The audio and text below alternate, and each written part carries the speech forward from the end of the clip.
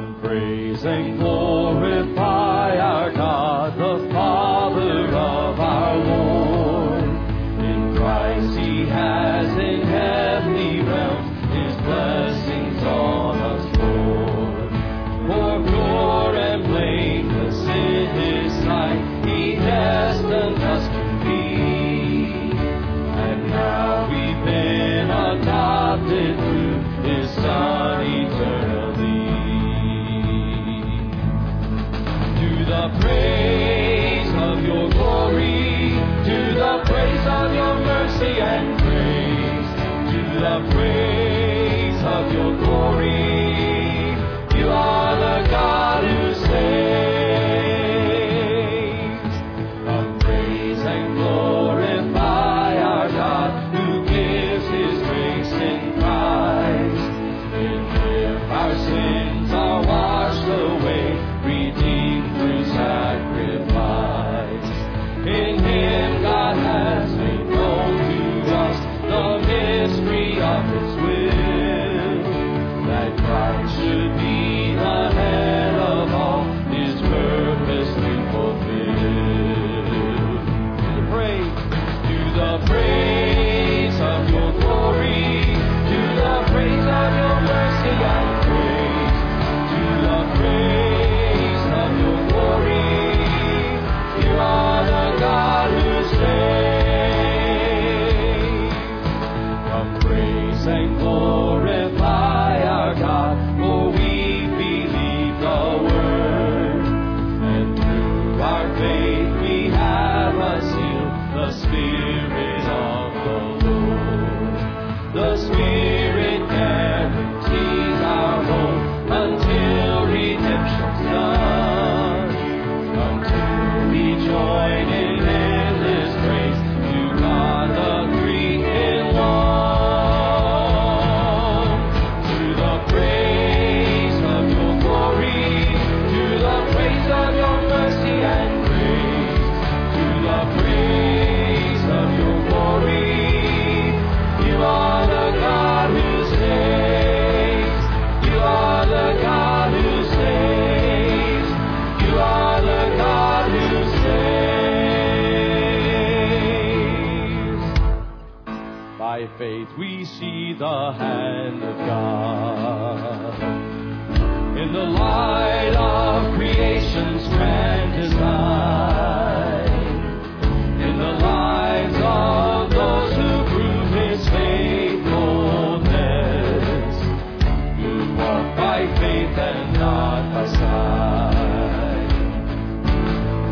By faith our fathers roamed the earth, with the power of His promise in their hearts, of a holy city built by God's own hand, a place where peace and justice reign.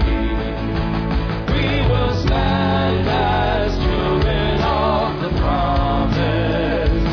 We will fix our eyes on Him, our soul's reward, till the race is finished and the work is done.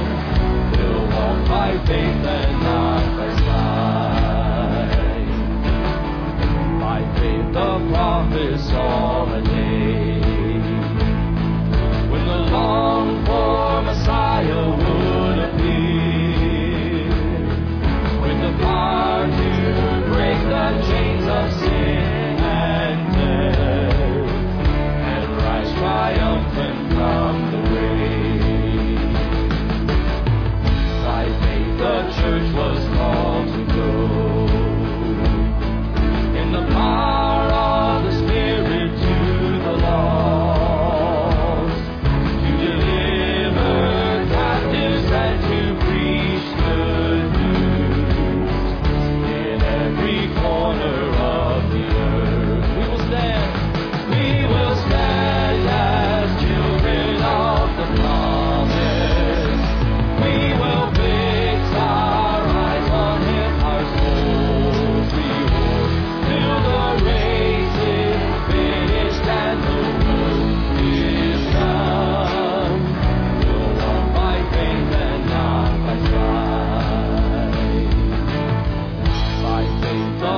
mountains shall be moved, and the power of the gospel shall prevail. Thank you, Lord. For we know in Christ all things are possible. For all who call upon your name, we will stand. We will stand as children of the promise. We will fix our eyes on Him, our souls be warm, till the race is finished and the work is done. We'll walk by faith and not by sight.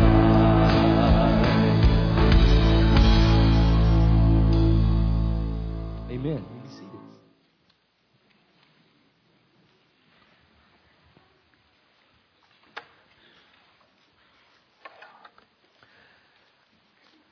Turn in your Bibles to Ephesians chapter 3 as we come to the halfway point.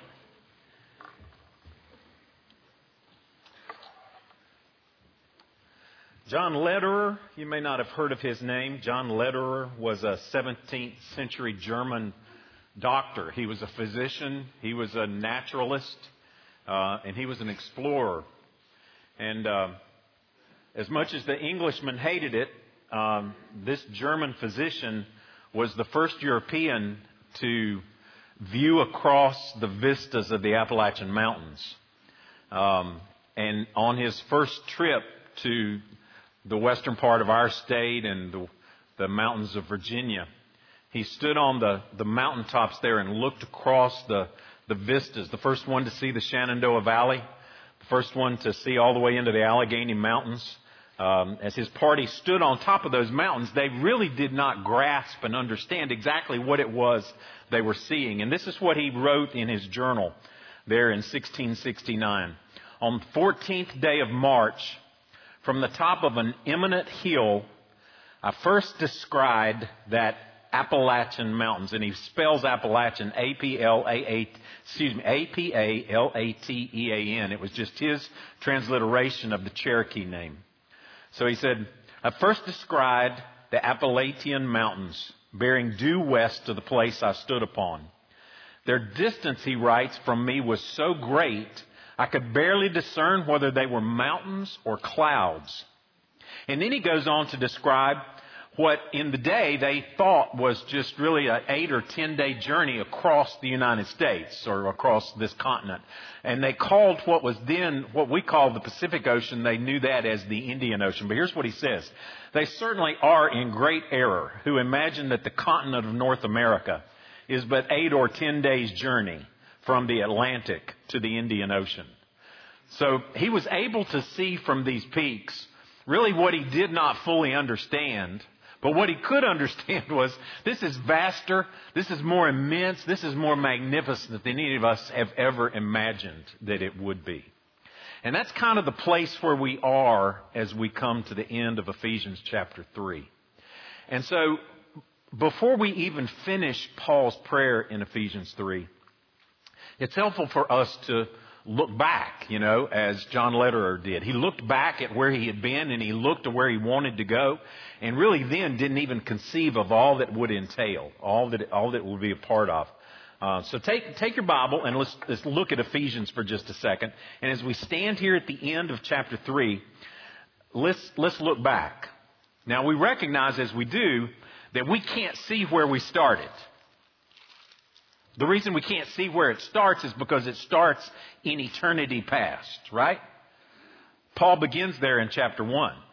He says, blessed be the God and Father of our Lord Jesus Christ, who has blessed us with every spiritual blessing in the heavenly places, even as He chose us in Him, where? Before the foundation of the world. So if we look back to where we started, it's back further than before anything.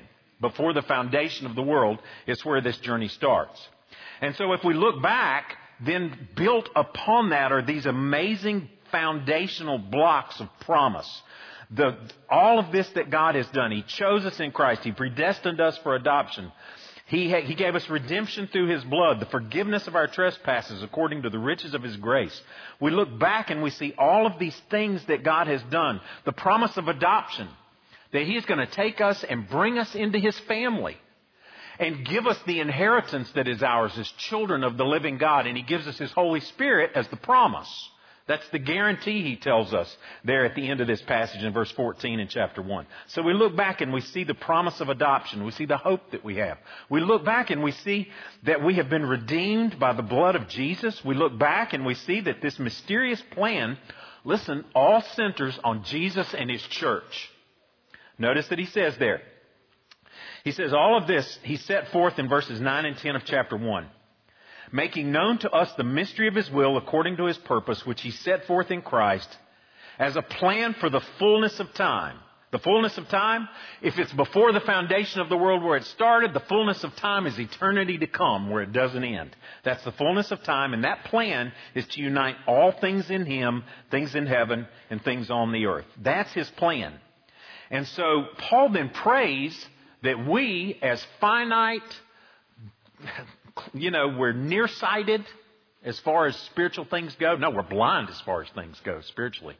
But he prays then for the eyes of our hearts to be aligned. Notice this first prayer. He said, I pray that the God of our Lord Jesus Christ, the Father of glory, would give you the spirit of wisdom and revelation in the knowledge of Him. That the eyes of your hearts, he said, would be enlightened or opened. Light would come into the eyes of our hearts. That we would know the hope that we have, the riches of His inheritance, and the power that God has for us who believe in Christ. Those who have placed their faith and hope in Christ. And how much is that power? Well, look.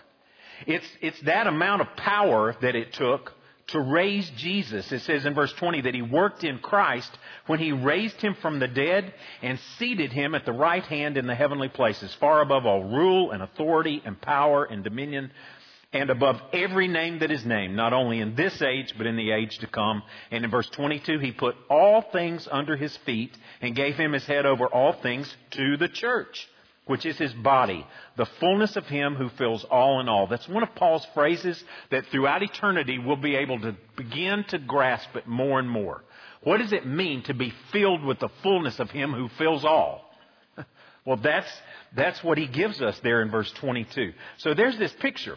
So we look back and we see that God purposed this before the foundation of the world, that He raised Christ from the dead as an exhibition and demonstration of that power. By the way, that's the same power that spoke this world into existence. It's the same power that still holds this world together in spite of what we may see sometimes. And it's the power that raised Christ from the dead. But look at the connection point. Look at what he says there. Skip on down to chapter 2. God, in His magnificent power and mercy and grace, takes dead people, us, dead in our sins, dead in our trespasses and sins, the way we walked, following the course of the world, following Satan, following our own flesh. We were sons of disobedience. He says we all walked in that way before. We were by nature children of wrath, like everybody else, he says. But verse 4, but God, being rich in mercy because of the great love with which He loved us, even when we were dead in our trespasses, look at this, made us alive together with Christ. By grace you've been saved. And just as He raised Christ, in verse 6 it tells us, and He raised us with Him and seated us with Him in the heavenly places in Christ Jesus, so that in the coming ages He might show the immeasurable riches of His grace and kindness in Christ Jesus. So here we are on this mountaintop, raised with Christ. Alive in Him, church. So what should be our perspective from this place? How should we see first ourselves and each other in this world around us? How should we see the things that go on in our world around us? How should we see now and tomorrow and eternity? And this is the perspective that Paul wants us to have as he sees where we are raised with Christ. So we look back from this mountaintop, and we see this grace that's been extended and has reconciled us across this vertical divide between God and sinful man. And He's reconciled us to Himself in Christ. And then we look back, Paul says, and we see that He's reconciled us horizontally. And the rest of chapter 2 spells out this amazing mystery that Christ has broken down the dividing wall of hostility, and instead of Jew and Gentile, instead of different colors and different races, those aren't erased. He just takes us in our amazing diversity and unifies us in Christ. He unifies us in Jesus. The gospel is what brings us together. And He's creating in Christ one new humanity that we saw in the book of Revelation is going to dwell, is going to inhabit that new heavens and new earth. That's the picture of what he gives us here. So we look back and we see this horizontal unity that he gives us. We see that he's put all things under the feet of Christ, all things in the church. And his purpose in that, as we see in Ephesians 3, is that in the church, as I've said now for a couple of weeks, we're his show and tell. He holds up the church and says, this is my wisdom. This is my grace. This is my glory in Christ as we are brought together. Guys, we have got to see this place. And I don't mean this building. I mean us as the spiritual dwelling place of God. We must see it from God's perspective. You must see that this church is eternal. And that God's eternal purposes are being carried out in and through his church. It's not insignificant. It is not just an add-on. It is not just something we do in our spare time, okay? It's not something we do for a couple hours on Sunday morning. It's through the church that his manifold wisdom will be seen and made known for all of eternity. And then Paul begins this amazing prayer as he comes to the middle of this book. He comes to the middle and he just pauses again and he says, he prays. For this reason I bow my knees before the Father, from whom I think it best says every spiritual family in heaven and earth is named. So he bows his knees before the Father. And as he bows his knee before the Father, he says, according to the riches of his glory, we saw this last week, here is our God who is magnificent in his holiness, magnificent in his glory and his grace, and he is rich. He's rich in his glory. He's rich in his power. That he may grant you to be strengthened with power, he said, in your inner being, in the very soul of who we are. Because that's who we are, right? That's the steering mechanism for our lives. That's who we are, and that's where that power comes and takes up residence. That he would grant you to be strengthened with power through his Spirit in your inner being, that Christ may dwell, he says, take up residence. Remember, we talked about that? That Jesus comes in and makes our hearts his home. And he tears it down and rebuilds it according to the way he wants to do that. So today, I've been praying all week that today, and we say this phrase understanding that there's so much more to it, but by grace, by God's grace, we repent of our sin and we do pray that Christ would come into our hearts. We pray that God would come in and take his throne upon our hearts. That's that initial step. He's there if we've trusted in him. But to take up residence is that whole process of sanctification, that whole process of growing in Christ and becoming more like Christ, having the mind of Christ that Paul prayed for in Philippians, right? So that's what he means when he says that he would come and he would dwell in our hearts through faith. And that we then would have this power, okay, listen, the power that raised Christ from the dead, the power that raises us with Christ and seats us with him in the heavenly places, that we would have that same power then to comprehend how much God loves us. To comprehend the length and the breadth and the height and the depth of the love of God. That we would know more today than we did yesterday. And we would know more tomorrow than we do today. And you just keep extending that timeline out for all of eternity. That we would continue to come to know what cannot be known fully, which is the love of God. Man, what a great thing to look forward to. To know the love of God that surpasses knowledge, he says, that you may be filled with the fullness of Christ. So that's Paul's pattern as he prays. And he does this a lot. He comes to these places in prayers where he just stops and he breaks out in an amen. He just breaks out in a hallelujah. He just breaks out in praise as he thinks and considers and really meditates on what it is that God is doing for us in Christ in the gospel. He does that in the book of Romans. In Romans chapter 11, he comes to this amazing end of the chapter in 11 where he's talking about God's election and just going deep. Lord have mercy, he's going deep. And he talks about that depth. He says, oh, the riches and wisdom and knowledge of God. How unsearchable are his judgments. How inscrutable his ways. For who has known the mind of the Lord, or who has been his counselor? Who has given him a gift that he might be repaid? For from him and through him and to him are all things. To him be glory forever. Amen. That's the way he prays. He does the same thing at the end of Timothy. To the King of ages, immortal, invisible, the only God, be honor and glory forever and ever. And so what I've done, Scott and I were talking, Scott Williams, and he said, are you preaching tomorrow? This was yesterday. We're having a backyard conversation. I said, yeah, I'm preaching. Why? He said, those sermon notes were different. You know, it just looked a little different in your sermon notes. I said, yeah, I know. And this isn't original to me necessarily. One of the commentators that I use described this as like a stair step of prayer, a stair step of praise. And we, as you know, if you've been at Westwood any time, you know we're going to work through books of the Bible. We're going to work through chapters of the Bible. We're going to work through sections of Scripture, you know. We're going to work our way through those. And this is one of those passages where we're really going to work through it almost word by word, because every single word is important for us to see. And so that's why it's kind of laid out for you in this way, okay? Because Paul comes to the end of this prayer and he breaks out in doxology. He breaks out in praise. He breaks out just blessing God and praising God and wanting us to do it. And some commentators question whether or not the amen at the end, we'll see this when we get here, is whether it's Paul's amen or the people who were reading the letter to the Ephesians just said amen after he got finished with that. We'll do it both ways, okay? So that's why it's laid out that way. That's the outline. That's the outline. Now, so let's just look at these two verses. Because Paul has shown us in this first part of the prayer, starting in verse 14 down through verse 19, he has shown us what we should pray for each other. I hope you prayed this week. I hope you prayed it every day for yourself and for your church family and for others, whoever they may be. That we would be rooted and grounded in His love. That we would recognize our bond together as the family of faith under Christ.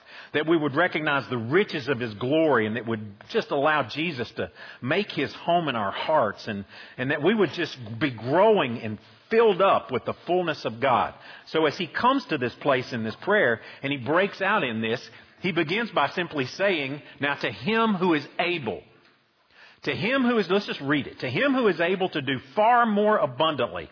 Now, different versions are going to have that little phrase there in so many different ways. And so you'll see on the screen, I first memorized this in the NIV. And the NIV is different from the American Standard Version. The American Standard Version is going to be different from the New King James. Some of them. So this is kind of a compilation of all of them, okay? I didn't use just one. But here's what the ESV says. Now, to Him who is able to do far more abundantly than all that we ask or think, according to the power at work within us, to Him be glory in the church and in Christ Jesus throughout all generations, forever and ever. Amen. He begins by simply saying, now to Him. Now, I'm not going to take a lot of time with this, but I just thought about Moses asking God on the mountain, what will I tell them your name when they ask? Who shall I tell them sent me? I am that I am. I am self-existent. I am from before and I will be after. So to Him, it just immediately points our attention to God. To Him who is able. And the word there is dunamis. All right? We've seen it over and over from Paul. It's this, it has in it the meaning of having power within yourself to do what it is you set out to do. Commentators tell us that it describes to be able to cause an effect, to bring about, to bring into being. And so basically this means that God is not idle. He's not sitting up there in His rocking chair, just waiting on things to happen. Our God is able and He's a doer. All right? He's working. And God wants us to be able to see Him and see this about Him and to contrast this with the other gods. That's the whole point of what we see over and over in the Old Testament. Turn over for just a second to the book of Isaiah. Turn over to Isaiah chapter 41. There's a couple of passages here, Isaiah 41 and chapter 42. But when we say that our God is able, now to Him who is able to do, just keep that, Him who is able to do. Think about those that are unable to do. All right? In Isaiah chapter 41, God is speaking through the prophet, and God is just saying, bring your idols here and let's just put them to the test. All right? In Isaiah chapter 41, He says in verse 21, set forth your case, says the Lord. Bring your proofs, says the King of Jacob. So bring all those little idols in here. Let's just line them up like a bunch of dolls. All right? Verse 22. Let them bring them and tell us what is to happen. Tell us the former things that they are, that we may consider them, that we may know their outcome, or declare to us the things to come. So God says, line up your idols. Let's not even worry about the future yet. Let's just see if you guys can tell us what happened in the past. All right? I love this. I love good sacred sarcasm. It is so awesome. In verse 23, all right, if you can't tell us what happened in the past, then tell us what is to come hereafter, that we may know that you are gods. Do good or do harm. Like do something, all right? That we may be dismayed and terrified. And in verse 24, behold, you are nothing, and your work is less than nothing. An abomination is he who chooses you. Now over in chapter 44 of Isaiah, there's a long, beautiful analysis, if you will, examination. The folly of idolatry is what the ESV heads up, verses 9 and following. And it begins by saying, all who fashion idols are nothing, and the things they delight in do not profit. So he says, those who fashion idols are nothing, and by the way, what they fashion is nothing. And he goes on then to describe the ironsmith who uses his tools, fashions and hammers and works with his strength. And he becomes hungry and strength fails. He drinks no water and is faint. And he talks about a carpenter. A carpenter lays out his line and his pencil and his angles. He cuts a big strong tree. He cuts down the cedars. And with part of that, he builds a fire and he warms himself. And with part of it, he bakes bread and he eats. And part of it, he shapes into a little god. Do you hear that? And he comes and he warms himself and he says, oh, I'm warm. I have seen the fire. And the rest of it he makes into a god, his idol, and he falls down and worships it. How stupid! But that's what God is saying of our idols, our man-made idols, the idols of our hearts. What Calvin says, our heart produces idols. So the point is, these aren't able, right? They're not able. Now to him who is able to do, because our God is filled with self-sustaining power. He is the cause and effect of everything. Our God is able. And He is able to do what? Well, He's able to do what we ask or think. This connects it to us. I'm thinking about Jesus said over in the book of Matthew. In Matthew chapter 7, He says, ask and it will be given to you. Seek and you will find. Knock and it will be opened to you. Everyone who asks receives. And he who seeks finds. And the one who knocks, it will be opened. And then again, he helps us. I referred to this last week. Or which one of you, if a son asks him for bread, will give him a stone? Or if he asks for a fish, will give him a serpent? If you then who are evil know how to give good gifts to your children, how much more will your Father in heaven give good things to those who ask Him? Our God is able to do what we ask. And He is able to do what we are not able to enunciate. We can think it, but maybe it doesn't get past our lips. He's able to do what we ask or what we think. But not just what we ask or think, all that we ask or think. It's just amazing. Paul just keeps coming with these amazing blanket statements, it seems. I love what James Montgomery Boyce said. When it comes to thinking about our God being able to do all that we ask or think, here's what he poses. Most of us are probably quite cautious in our prayers. So often we hold back in asking, afraid of embarrassing either God or ourselves. I can identify with that. I think some of you probably can too. What if He says no?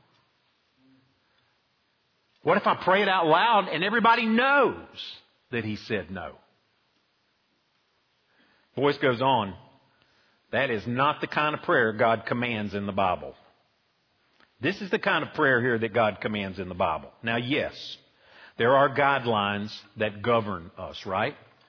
Now, on one hand, James says we don't have because we don't ask. And I think that is probably the case for most of us. At least I'm speaking for myself in the way that I pray.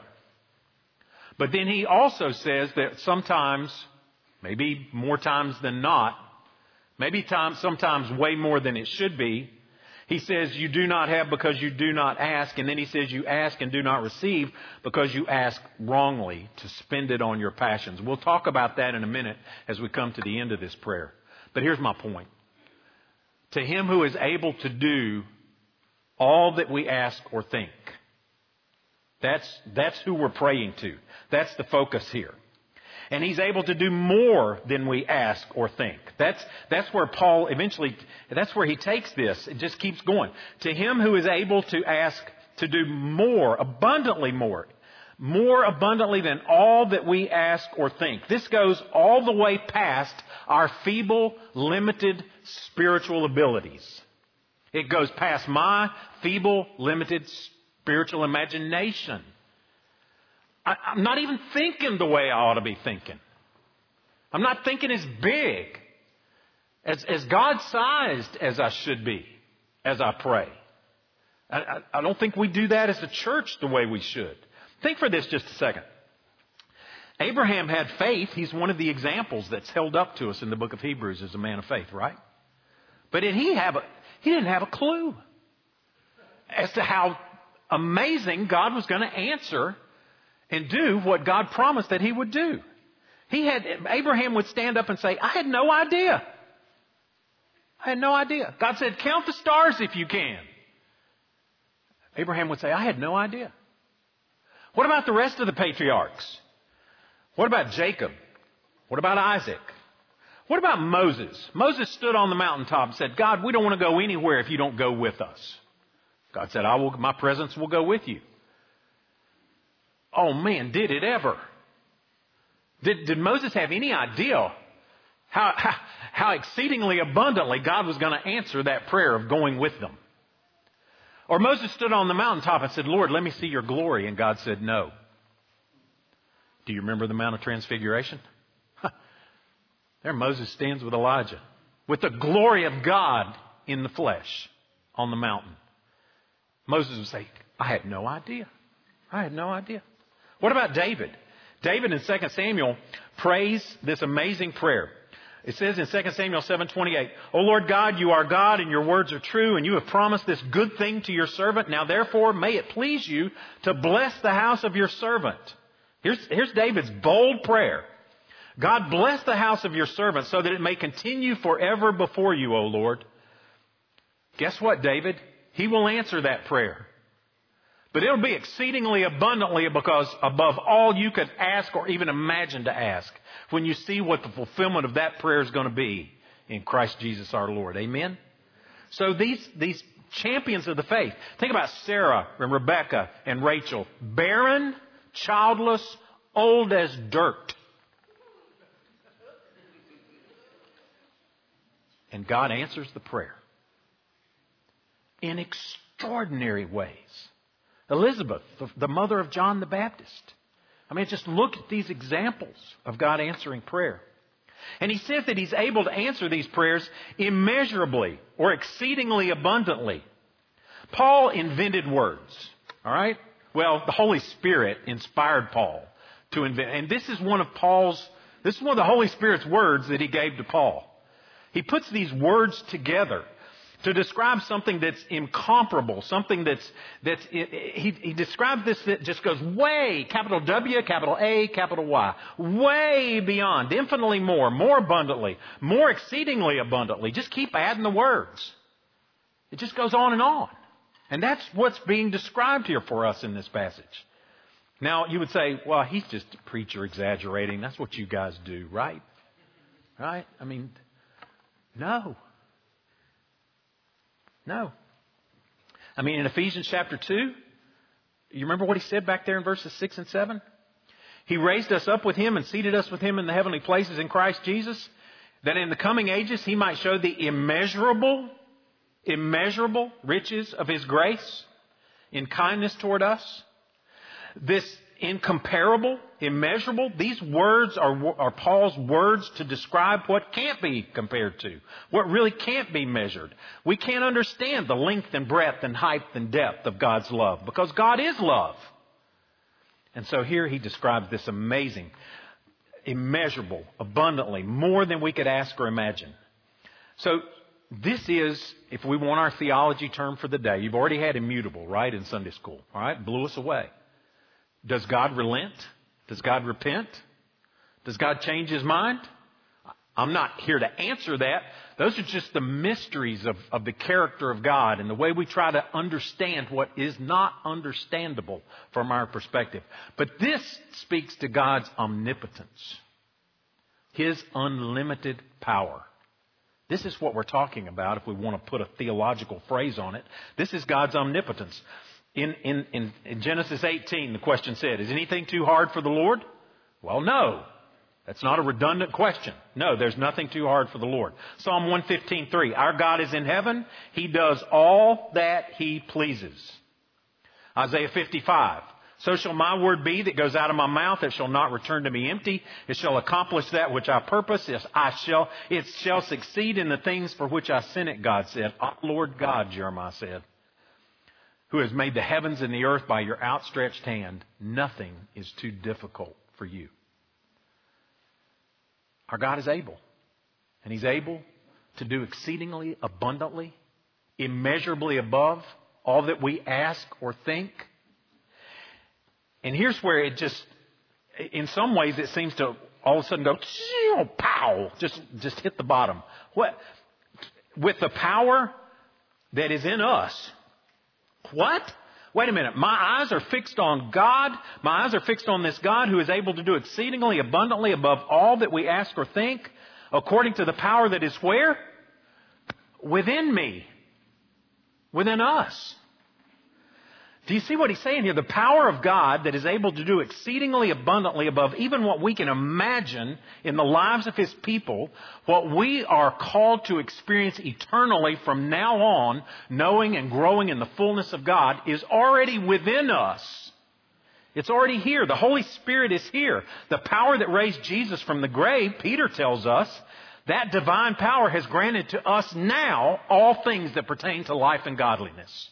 Do you get that, church?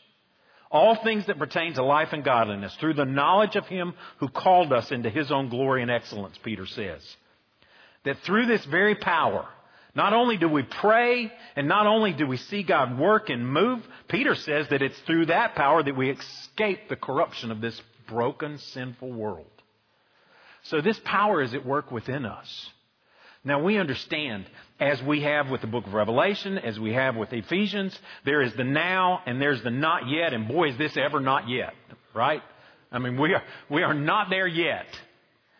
But what Paul wants us as a church to do, and I mean us as Westwood, and what I believe he wants us to do as individual Christians, is to get on top of the mountain of the gospel and live and pray accordingly.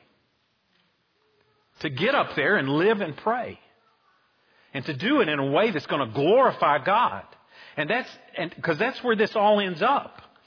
Now, I really appreciate a couple of commentators this week who brought up a point that honestly I struggled with a little bit. I joked with Matthew back in the sound booth before it started.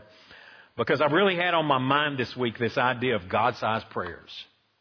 You know, am I praying God-sized prayers? So I told Matthew this morning, I turned to my research assistant, Google, about halfway through the week. And I just entered in God-sized prayers. Don't do that. Unless you're an Osteen fan. Because that was the first 5 hits. All right? I thought, dang. Somebody with some theological sense ought to be able to do something with a God-sized prayer. Excuse me, I shouldn't have said that. But that's what I'm talking about here. I think that's what Paul wants us to do. Is to grow up in the way we pray. To grow out in the way we pray. To reach up in the way we pray.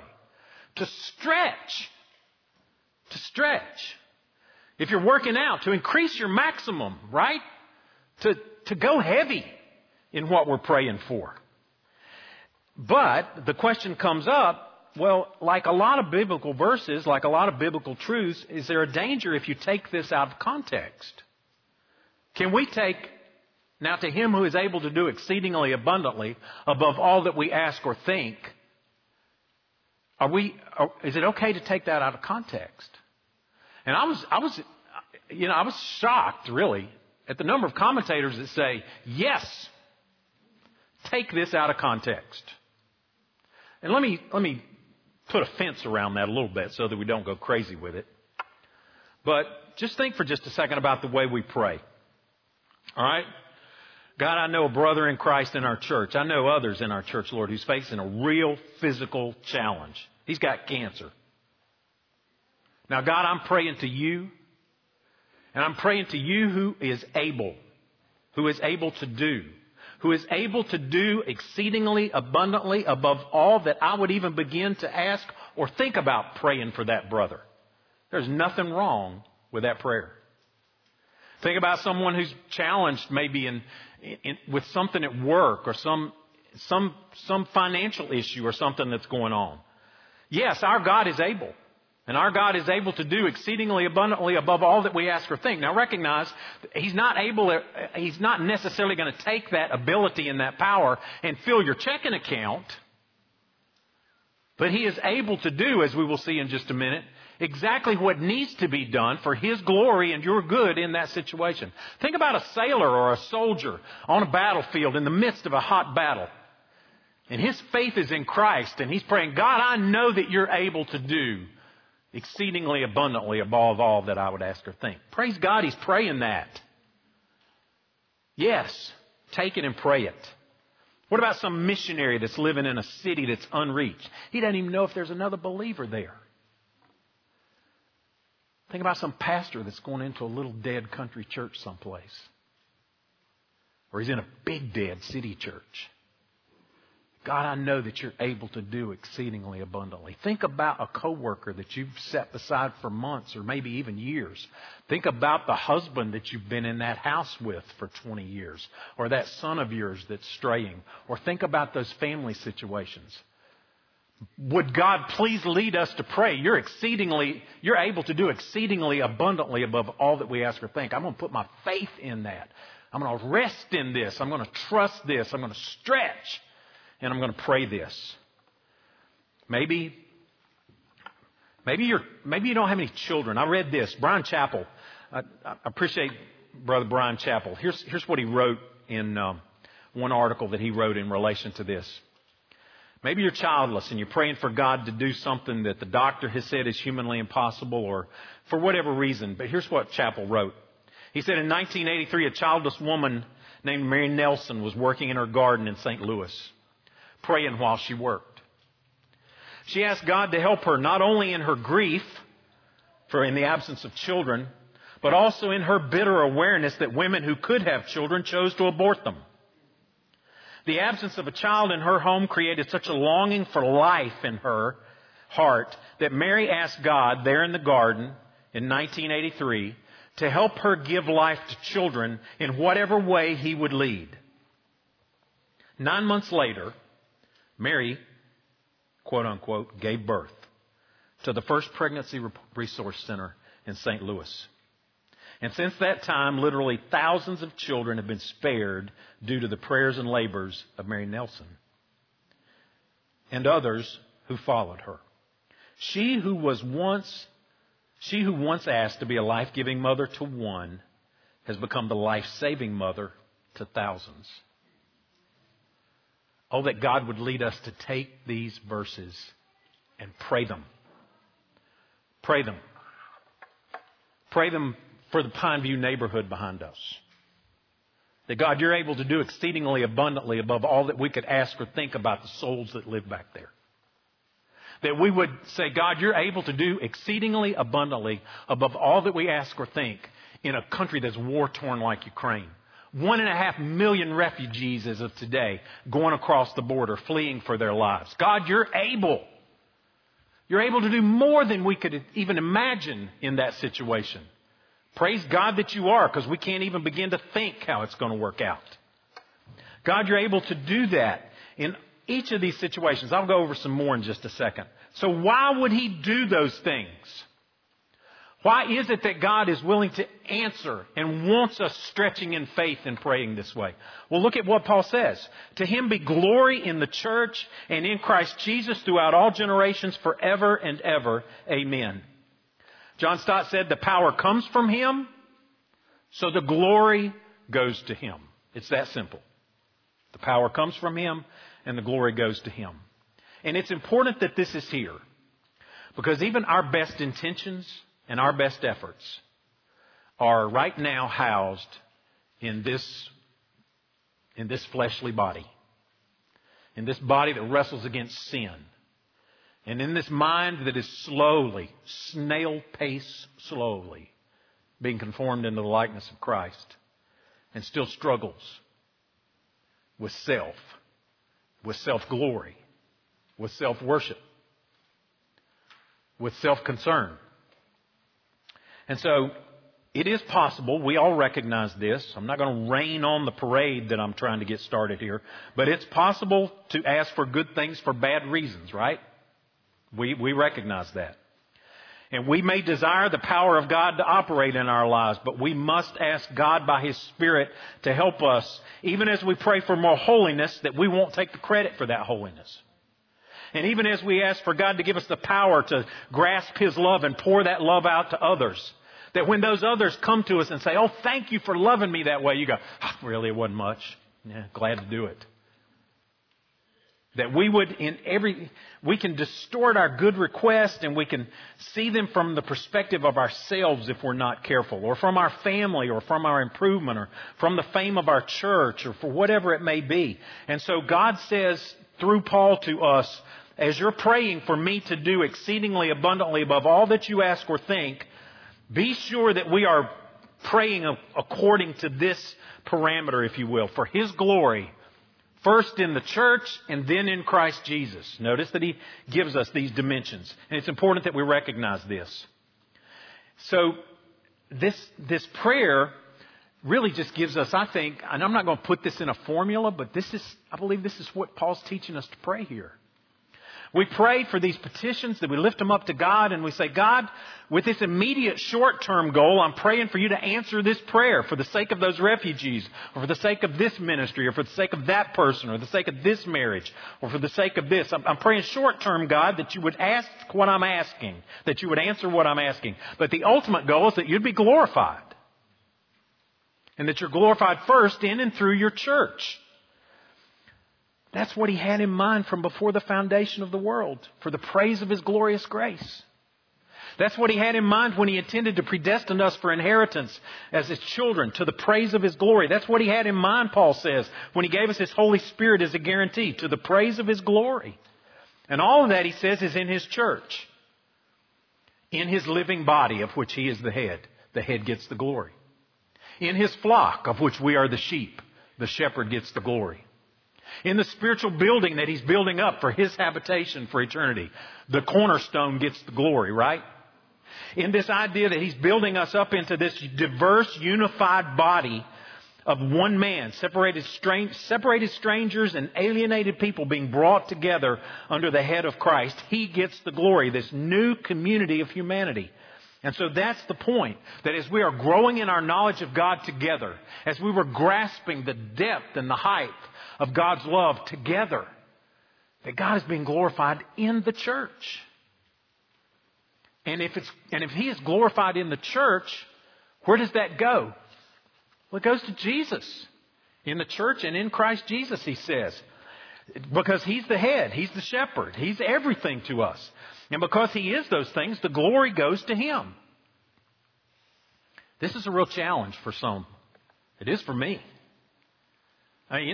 Someone just comes up and says, I really appreciate the way you did this with that sermon, or I appreciate what your church is doing over here, or, if you're in a responsible position with a ministry or something going on at your school, even in your classroom or in your office, how is it that we deflect up when that horizontal praise or accolade comes?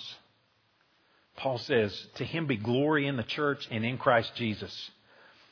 That's what's going to happen in the end, right? I saw no temple in the city, for its temple is the Lord God and the Almighty and the Lamb.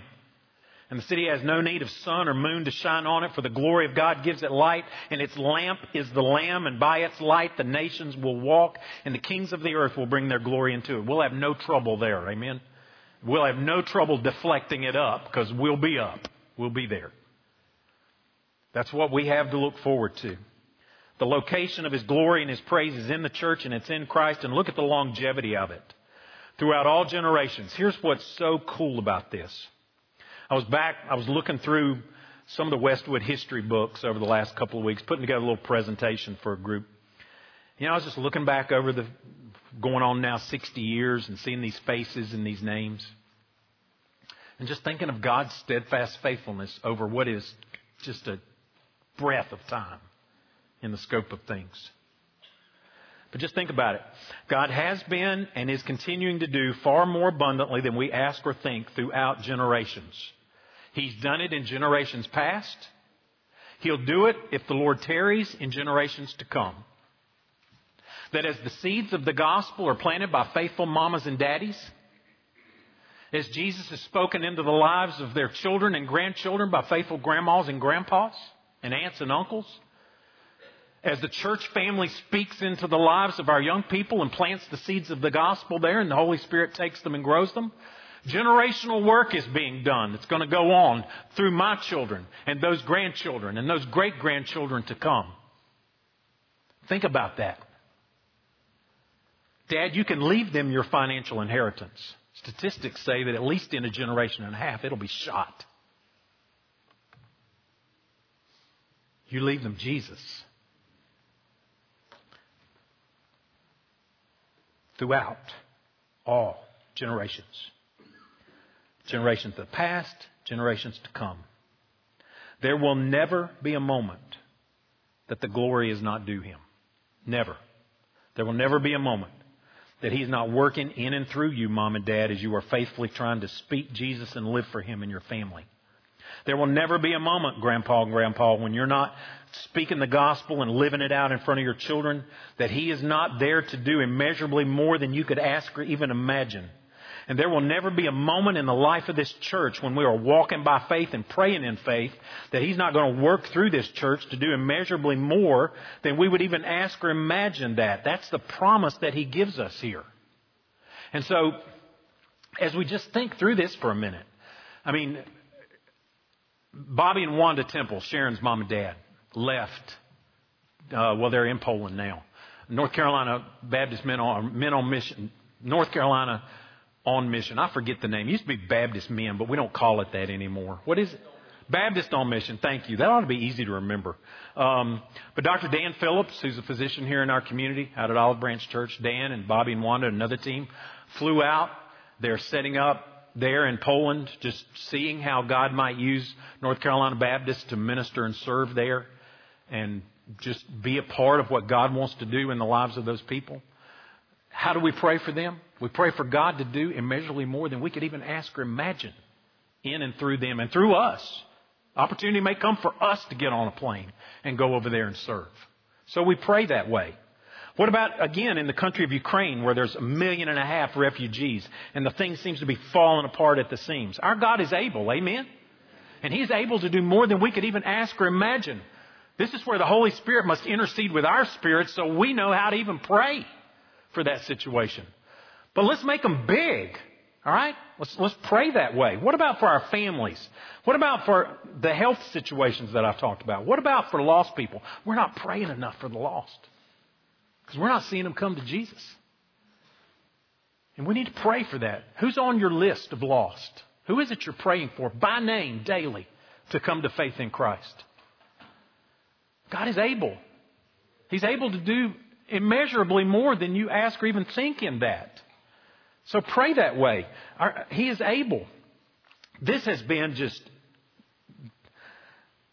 the idea that we would be here where we're at in our world has just been weighing on me this week. I shared a little bit last week. I'm not going to take a long time to do this.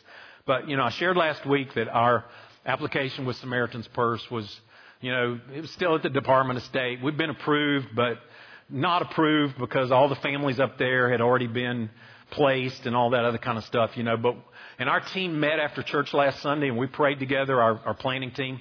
And the consensus of our team was that even though there's this change in our plans, it's not a no. It's just a different. All right? It's just different. What we thought really didn't matter. All right? Because God's ideas were going to be different. So we left with that understanding. Then Tuesday, we got a call from Samaritan's Purse. There's an Afghan family, a mother with 5 children in a single hotel room in Raleigh. They're in that hotel room. They don't have any support. We don't know how they got there. Some agency brought them in and they just fell through the cracks, or that agency was overwhelmed. We don't know. We don't know what happened. This mother's got either stage 3 or 4 breast cancer. One of the children, the 15-year-old daughter, speaks a little bit of English. They're not in school. They haven't been enrolled. They don't have any support help. They don't have any way to get that support help. Samaritan's Purse is supporting this family. Now, our plan was to bring a family to Roxborough, right? Love them, serve them, churches come together. Well, these folks are in Raleigh. And she needs to be in Raleigh where she's getting chemo once a week at Rex Hospital.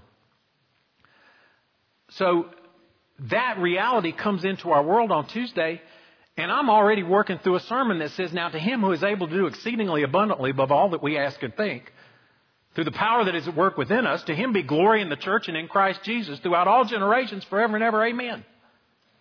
So what do we do there? Well, we just begin to pray. God, we're a church in Roxborough. We can't take care of that family in Raleigh. God, we don't have the funds. They're not going to have money coming in from the government, at least not like some of those refugee families do. So here's the deal. All right, I'm not going to get into all the detail. Elders met this morning. We talked through it. We prayed through it.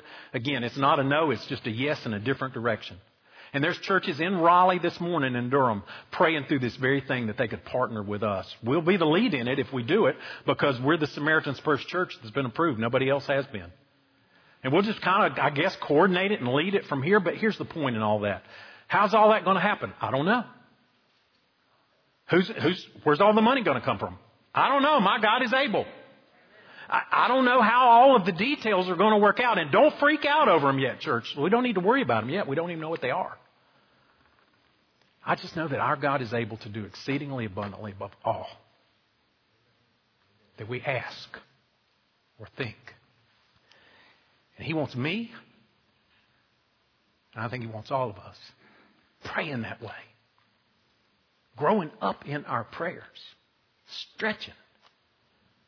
Reaching. Pleading. And trusting in Him. And I'm so thankful that He's able. And that through it He will get glory in the church and in Christ Jesus throughout all generations, forever and ever. Amen? Amen? Amen. Let's pray. We bless You. We praise You. We thank You, O God. You are great, and You are greatly to be praised. And that greatness has been poured out in so many ways. The heavens declare Your glory. And Lord, we pray Your church would declare it too. That the same power that spoke this world into existence and raised Jesus from the grave has raised Your church up with You, Lord, into those heavenly realms. We're there, but we're not there yet. And in the meantime, we pray we'd be filled with Your Spirit. We'd be growing in our grasp of Your love and of Your grace. And that God, together with all the saints, not just here in Westwood, but in other churches in this community and around this state, Lord, even around this country, that God, together, we would just exemplify the grace and power of Jesus. And that God, together, this world would be transformed through the gospel. Lost souls would be saved. Communities would be transformed. God, we pray that. Father, we pray that You'd raise up from within this church young people who hear the call to preach, to go. You'd raise up in this church, Lord, couples who are ready to say yes and do whatever it is You're calling them to do. That God, You would be raising up from this church these little children that are going to come to love Jesus and grow up to be strong men and women of faith. We pray that, Lord. To You be glory in Your church and in Christ. Father, save today someone. Thank You that You brought Jesus into this world. You came into this world, Jesus. You lived the perfect life that God requires. You did it on our behalf. You died on the cross in our place. You took our sin and took the punishment of God for us. You were buried and raised. And you are King of Kings and Lord of Lords. And you're a gentle shepherd and a caring Savior who's ready to take in the most broken of us.